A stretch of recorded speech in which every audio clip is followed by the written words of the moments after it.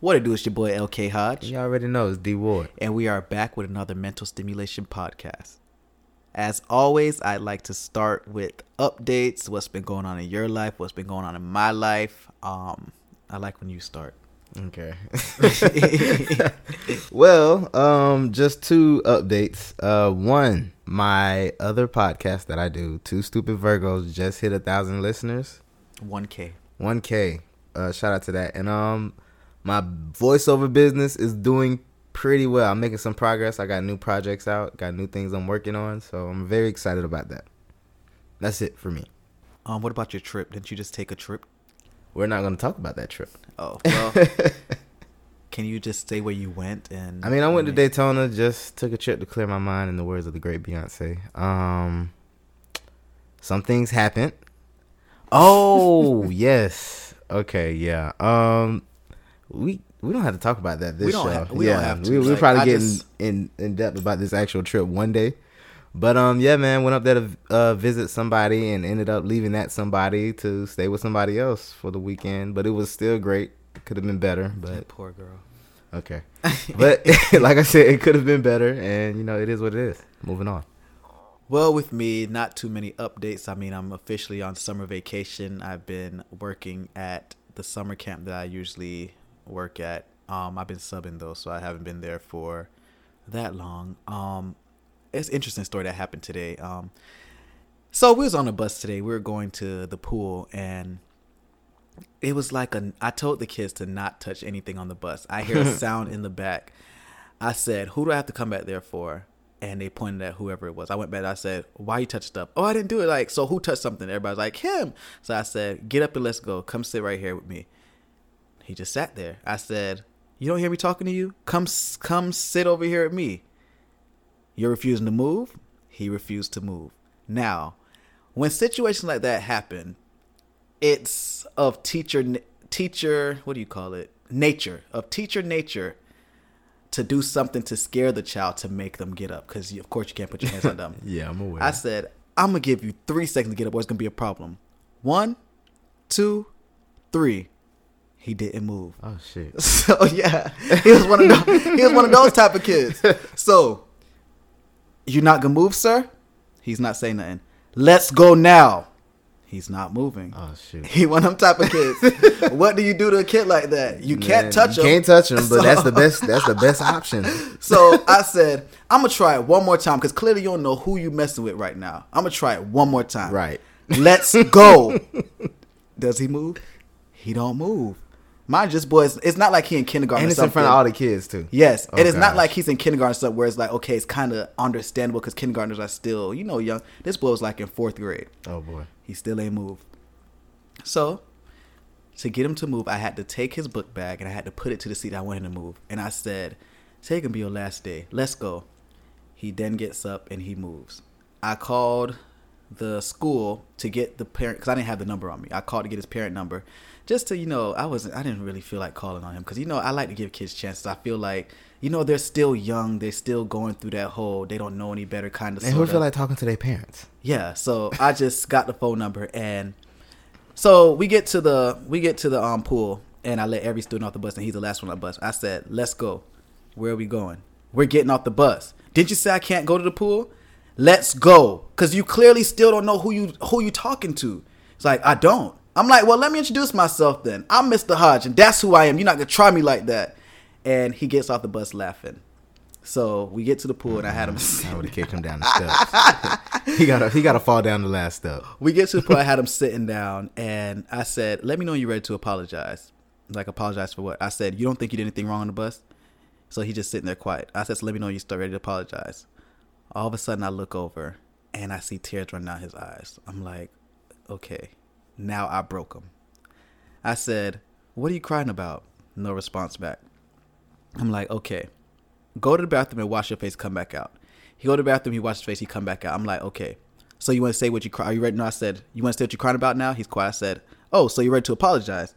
He was like, "I'm sorry." I said, "Sorry for what?" He just get quiet. I'm like, okay. So let me tell you this.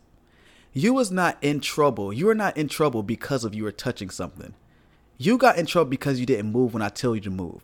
I said on the bus, When I asked who was touching whatever and everybody pointed at you, wasn't you arguing back with them saying, no, it wasn't you? Yes. Okay, so I told you to move your seat to refrain from all the arguing that was going on because it wouldn't have gotten anywhere.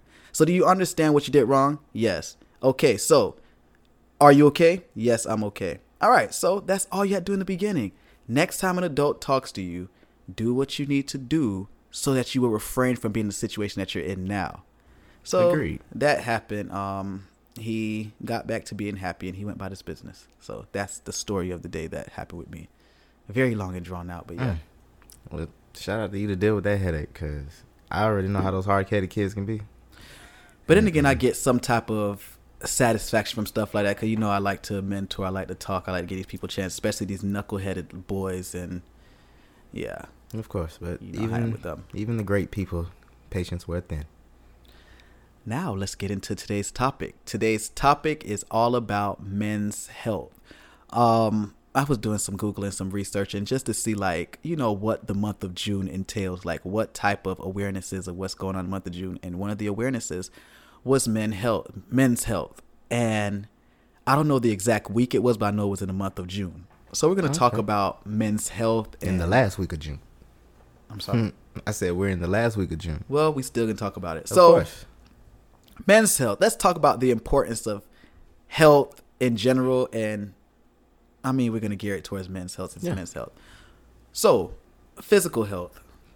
When it comes to physical health, a lot of men, they don't take it as serious as they should. And I'm not going to say that. I'm going to say we. Yeah. So we don't take it as serious as we should. You know, sometimes we may, let's say, for example, we may have a pain in our chest. And as a man and how we're supposed to be so tough, it's like, okay, it's just a pain. It's going to go away soon anyway. So I'm not going to pay it no mind. Mm-hmm. And then that pain goes away. And we're like, okay, we're fine. 2 days later, the pain happens again. It's like, okay, this happened to me 2 days ago. Like, I know it's going to go away. Like, I don't have to do anything. And then it goes away.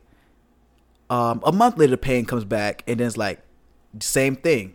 And then by the time we go check on it, it may be too late. You know, it may be something that had we went to attend to it the first time we experienced it, it wouldn't have gotten so far to what it was. Yeah. Like today, I noticed I was like bending my knees a little bit. There's this click in my left knee.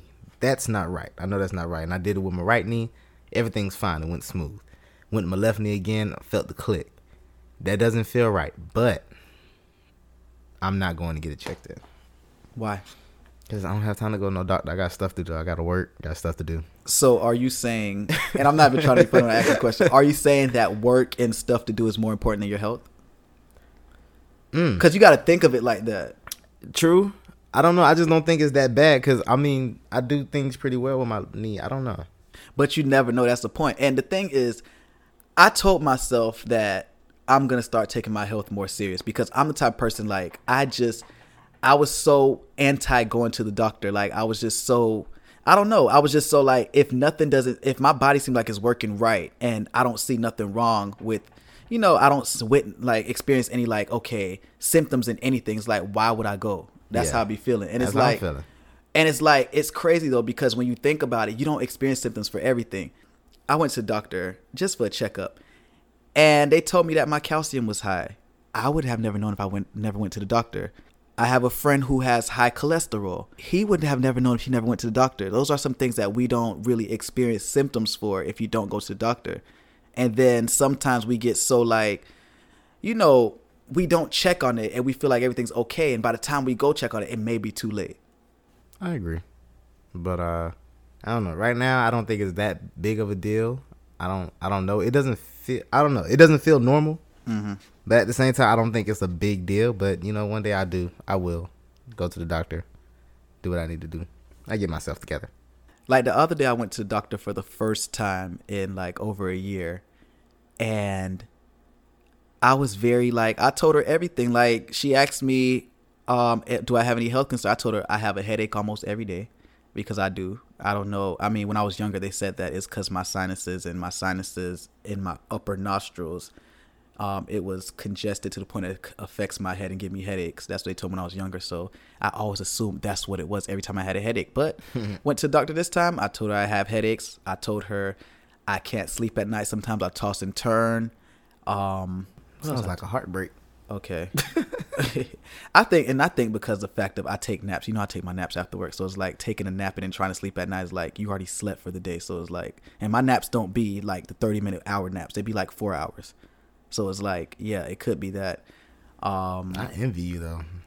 With my naps. Yeah. 4 hours of it too. Wow. Sounds great. What else I told her? I told about the whole high calcium thing, too, from the past.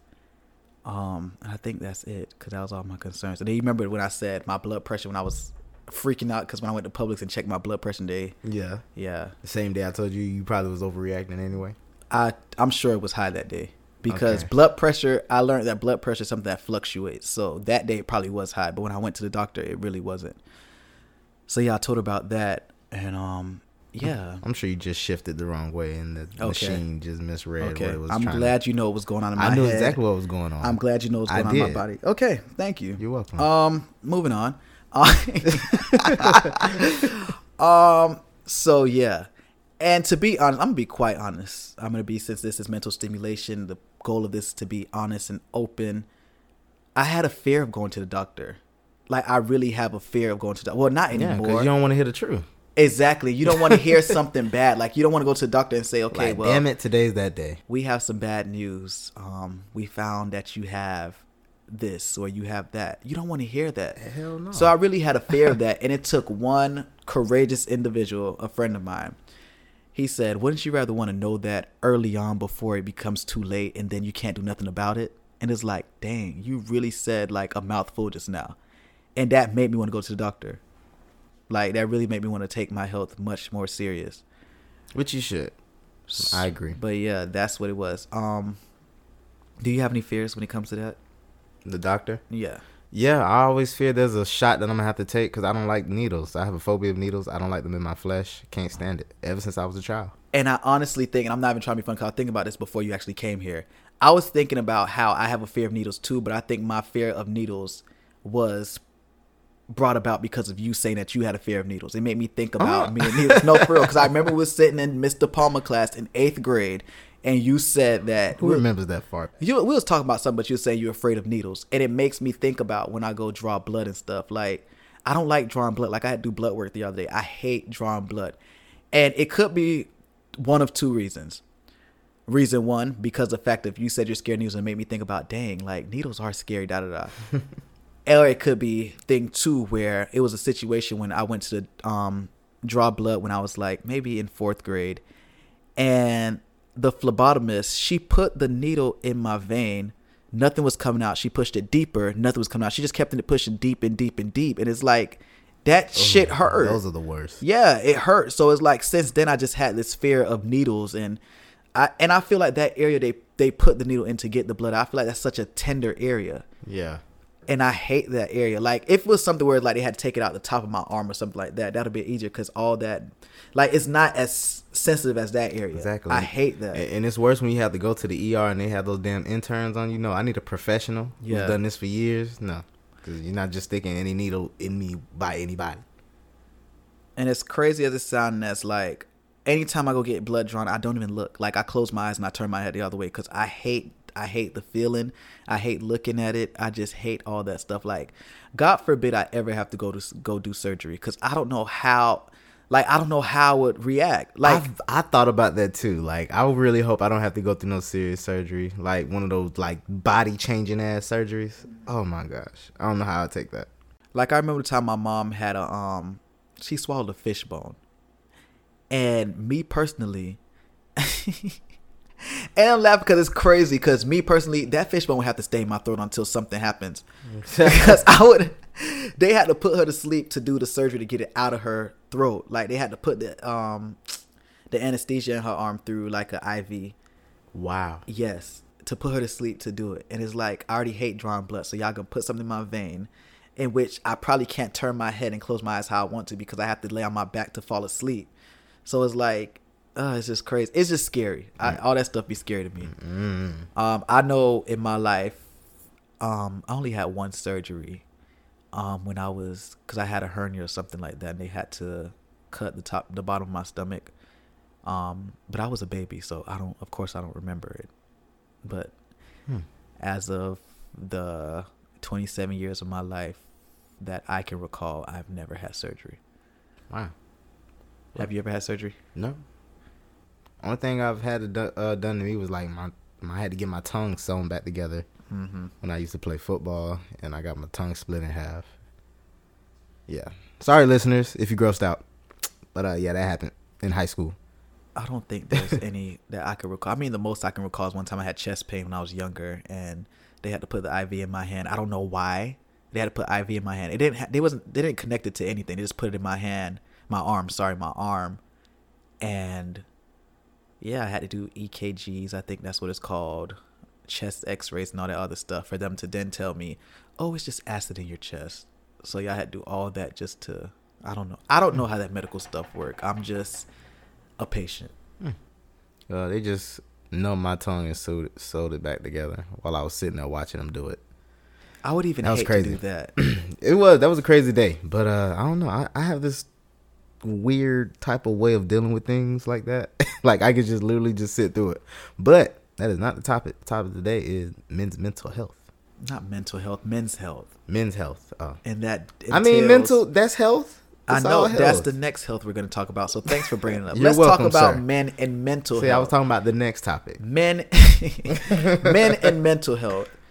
As a black man, a lot of the times we are so against therapy, or we ignore the fact that we may have some type of mental illness or some type of mental issue. I just wish that people, try to recognize it, accept it, and go get help for it. Absolutely. Because I'm gonna even use the guy, I don't know his name, but he's from the Exonerated 5. I was watching the interview with Oprah, what they did. I don't remember which one it was. I know how he looked, but I don't remember his name. Not the young the bald man. one, the bald cocky one. Talking about from the Central Park 5, yes. that movie? Yeah, the bald cocky one, the one who dad told him to lie. Oh, you're talking, his name is Antron. Okay. Antron. I feel like I really felt his pain when he was on the Oprah interview thing. Like I kind of even got teary-eyed a bit because like he said that he still hasn't forgiven his dad for telling him to lie. Yeah. He said he felt like his dad was a coward for that. And then he said that I don't want to put words in his mouth, but he then said something about he hasn't healed from that situation that happened pretty much. And he was saying like, it just took a lot of his life. Like that was a lot of his life that was taken away from him. He can't get back. And he was saying like his mom died recently and it's like he lost his mom and that's all he had.